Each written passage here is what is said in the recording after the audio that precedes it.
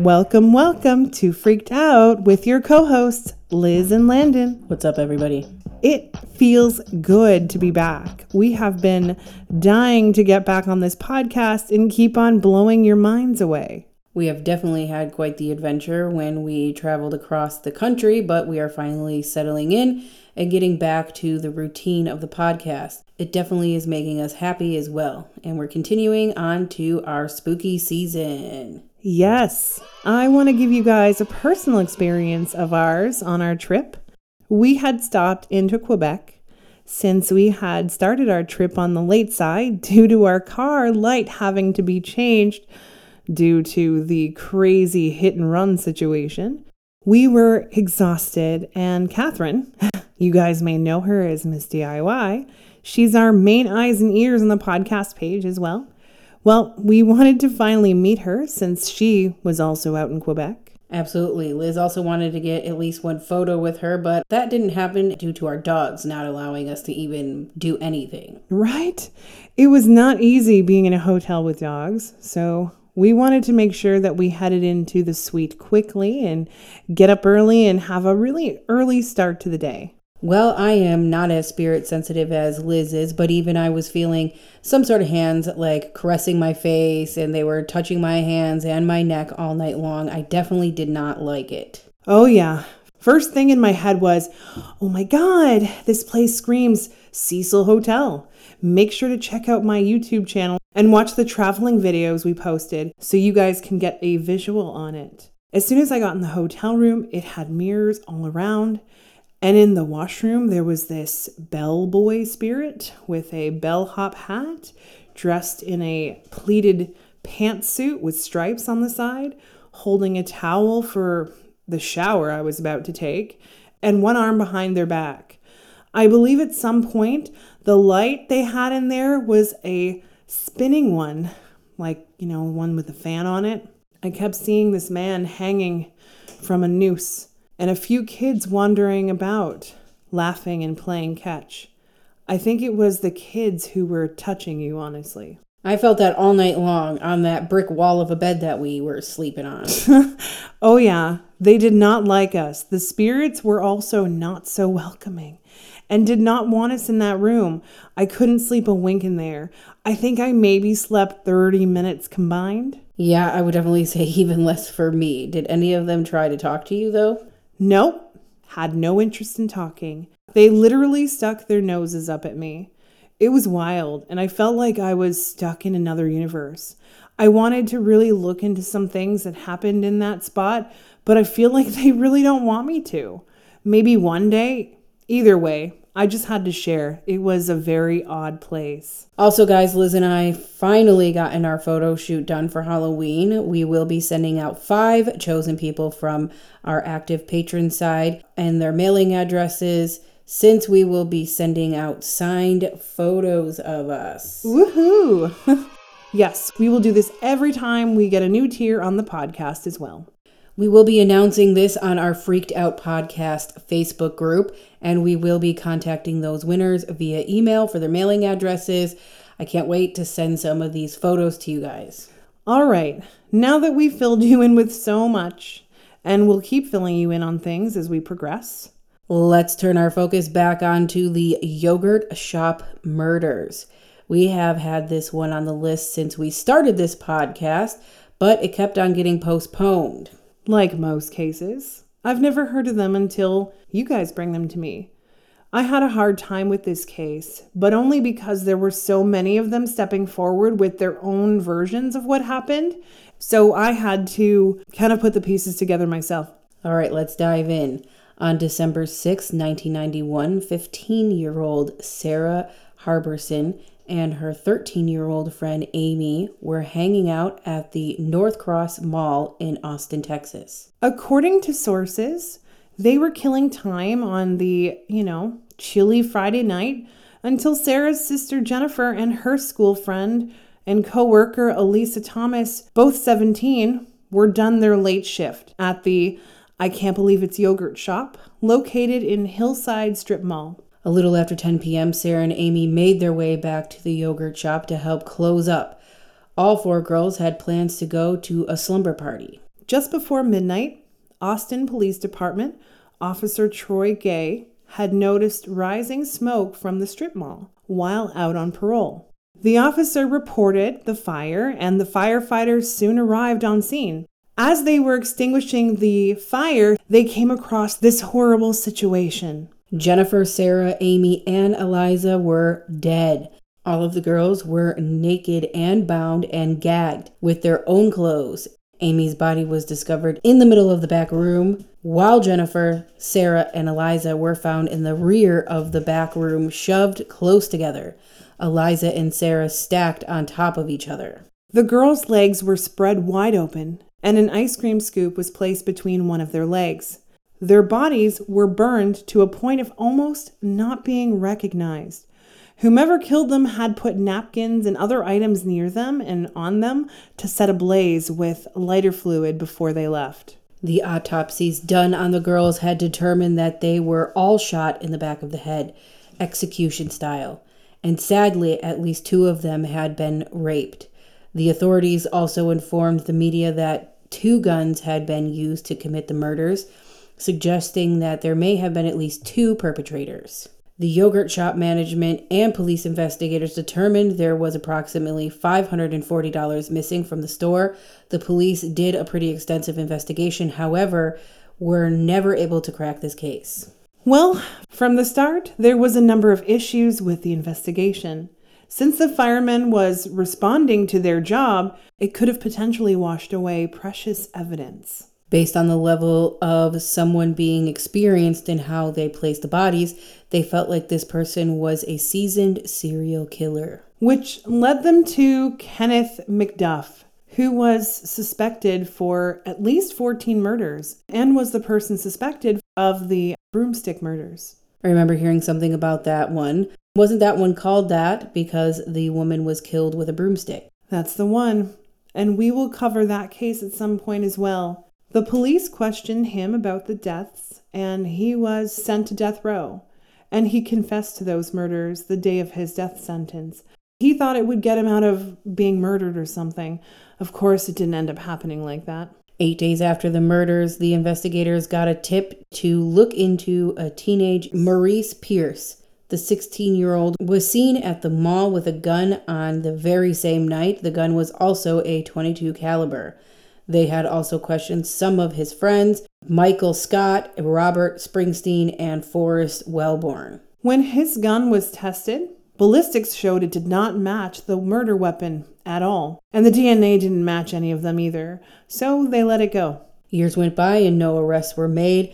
And then one of the suspects, Michael Scott, confessed to the killings. And then so did Robert Springsteen, also confessed to killing the girls and raping one of them. After the confession, the police were convinced they had their killers. They did get convicted, but they had a lot of evidence that they were coerced into confessing, including having a gun up in one of their hands.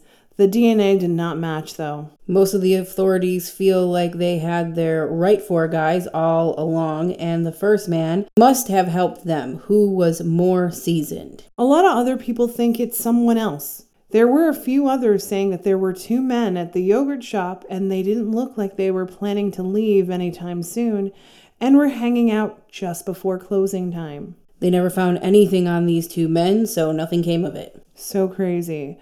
I can tell you so much about this case as all 4 of these women want to talk about the situation. Let's get into it. I know that you have a lot to say on this matter. My first question for this case is, where did this all begin? I like that you asked where, because it didn't start at the yogurt shop. And Amy and Sarah were having so much fun. Amy wasn't allowed out a lot. She didn't get to spend a lot of time outside away from her family. And since she was going to a slumber party, her parents didn't really know she would be out this late. But due to the circumstance, it was the most alive she had ever felt. She said she was interested in going to the mall and hanging out with boys and eating snacks. This was one of those dream come true moments for her. And from what she shows me, Sarah was one of her cooler friends. And they both liked talking about boys and clothes. And she shows me that there were a lot of her other friends that were still a little bit young to go places and do things, so it was always nice for her to hang out with Sarah. She had a very cool attitude, and boys flocked to her constantly. She was so happy, and she felt like an adult for the first time. She sounds like she was having one of those moments in her life that you start to find yourself. She really was, and from what Sarah shows me, they were possibly eyeballing these cute boys trying to find the possibilities of what could come of the night. You had mentioned earlier that something connected to these two at the mall is where things started. Would you please let us know what you mean by that? I see that the two of them were talking to boys a couple of years older, like I'd say 17. And one of them was a lot younger. I feel like he was about 11, 12 years old. And they were all hanging out and talking. I feel like the girls were getting ready to say goodbye, and once these boys had mentioned to Sarah he thought she was pretty and to give him a call sometime, she took his number. And while this exchange took place, I feel like Amy noticed two older men behind them. She said that the one was blonde and following her. Did they know these two men, and how old would you say they were? I feel like these two men were 24, 25 years of age. And I feel like the two of them were watching the two girls pretty hard once they noticed them. I also feel like the girls had informed these boys that they exchanged numbers with of their plans for the night. And I feel like these men overheard what was going on. Were there any others involved? I think so, but we will talk about that part later. Were any of them connected to any of the suspects? No, but I feel like they did see each other at the mall.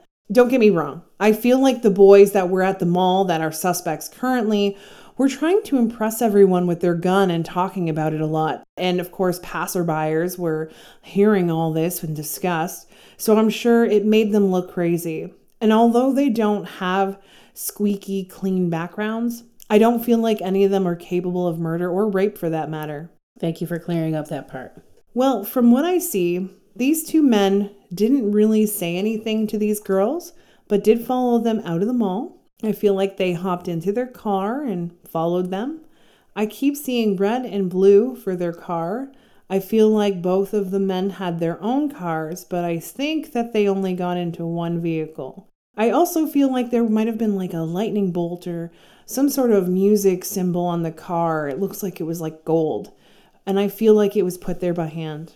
Did these men talk to the girls at this point? No, but from what Amy shows me, she had seen the blonde one looking at her, and she did feel pretty and was getting attention from other guys, so it didn't really bother her too much. Was there any interactions between them at all before getting to the yogurt shop? Sarah shows me that they had said something as they got out of their car that was something along the lines of, "Wow, if I knew that there were so many pretty girls here, we would have come sooner." Yeah, they definitely sound like creepers. Oh yeah, I hear their thoughts. I feel like they were planning on raping every last one of them. What happened next? Looks like Amy and Sarah had sat down at a table and had a drink. And I believe the other two had told them to do this while they go back and clean up and keep an eye on the rest of the customers. And I feel like this is when these two men came in and had a seat, and they started to hit on them. I see that they were pretty aggressive as well. In what way were they aggressive? I feel like they were inviting the girls to hang out and party after work, and the girls told them that they weren't going to be able to make it since they already had plans. I feel like the men, of course, were not interested in the word no, and I feel like they kept pushing and pushing the situation. Now, Sarah became uncomfortable with the way this guy was talking to them, so she did start calling out to her sister, but in not a very obvious way. Her sister, Jennifer, came out of the back, and she started to tell these guys to get out since it's past closing time. Now, from that moment is when things started to get aggressive. I feel like one of these men, the blonde younger one, took it upon himself to lock the door. Can you describe these two men for us? I feel like the two of them are related or really close. Either way, they've known each other for years and years and isolated themselves from people. I feel like they were rejected in high school. I see that they were bullied, and I feel like they had done bad things before. The first guy, the blonde one, is more charming, and the other one, whom I think is brunette with a mustache, kind of looks like a porn stash if you ask me, he seems to have like a bit of a scar on his face somewhere too. I feel like they were both wearing like tight jeans. I feel like they were both really skin tight too. They're very skinny. I even feel like one of them was wearing a muscle shirt. They were both a little over 5'10", I would say.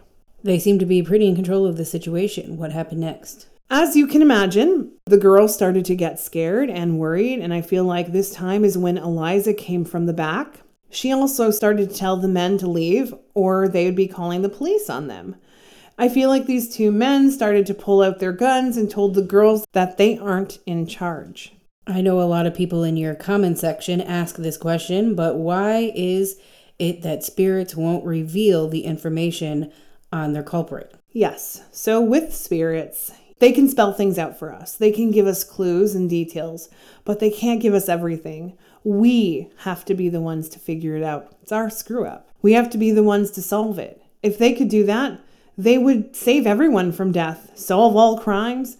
But sometimes, especially when the person is dead, they can give more details. But in this case, all I know is that one of them was called Billy, the other one Rich or Rick. But that's only because when the girls tell me their stories and quote them, they will show me the names that they called each other. If I could give the names and details of where these people are and exactly where to find the bodies, then oh my God, that would be amazing. I mean, but who knows? At some point I may be able to, if I keep on. I would love to be able to do that, and I will work my ass off to get there. Thank you for answering that question. We understand it is a puzzle. Even with the living world, we don't get all the answers most of the time, and we have to figure it out. That's a very good point. Once Eliza came out, I feel like she was also trying hard to keep the other girls behind her. I see she was more protective and didn't want anyone to get hurt. She started to use her brain instead of acting out of fear and started to reason with them, saying that the kids don't work here and that they should let go of Amy and Sarah. And this blonde guy said something along the lines of, well, they're the reasons we came here in the first place. Do we know if they're from Texas? Definitely not. I don't feel like they're from Texas at all. I feel like they were driving by. I feel like they mostly spend time in Florida, but they do travel all over the place when they get bored or, assault enough people in it. So there was no robbery motive in this situation at all? No. Amy and Sarah were the ones that caught these creepy pedophiles' eyes, and their focus was on them more than anything else.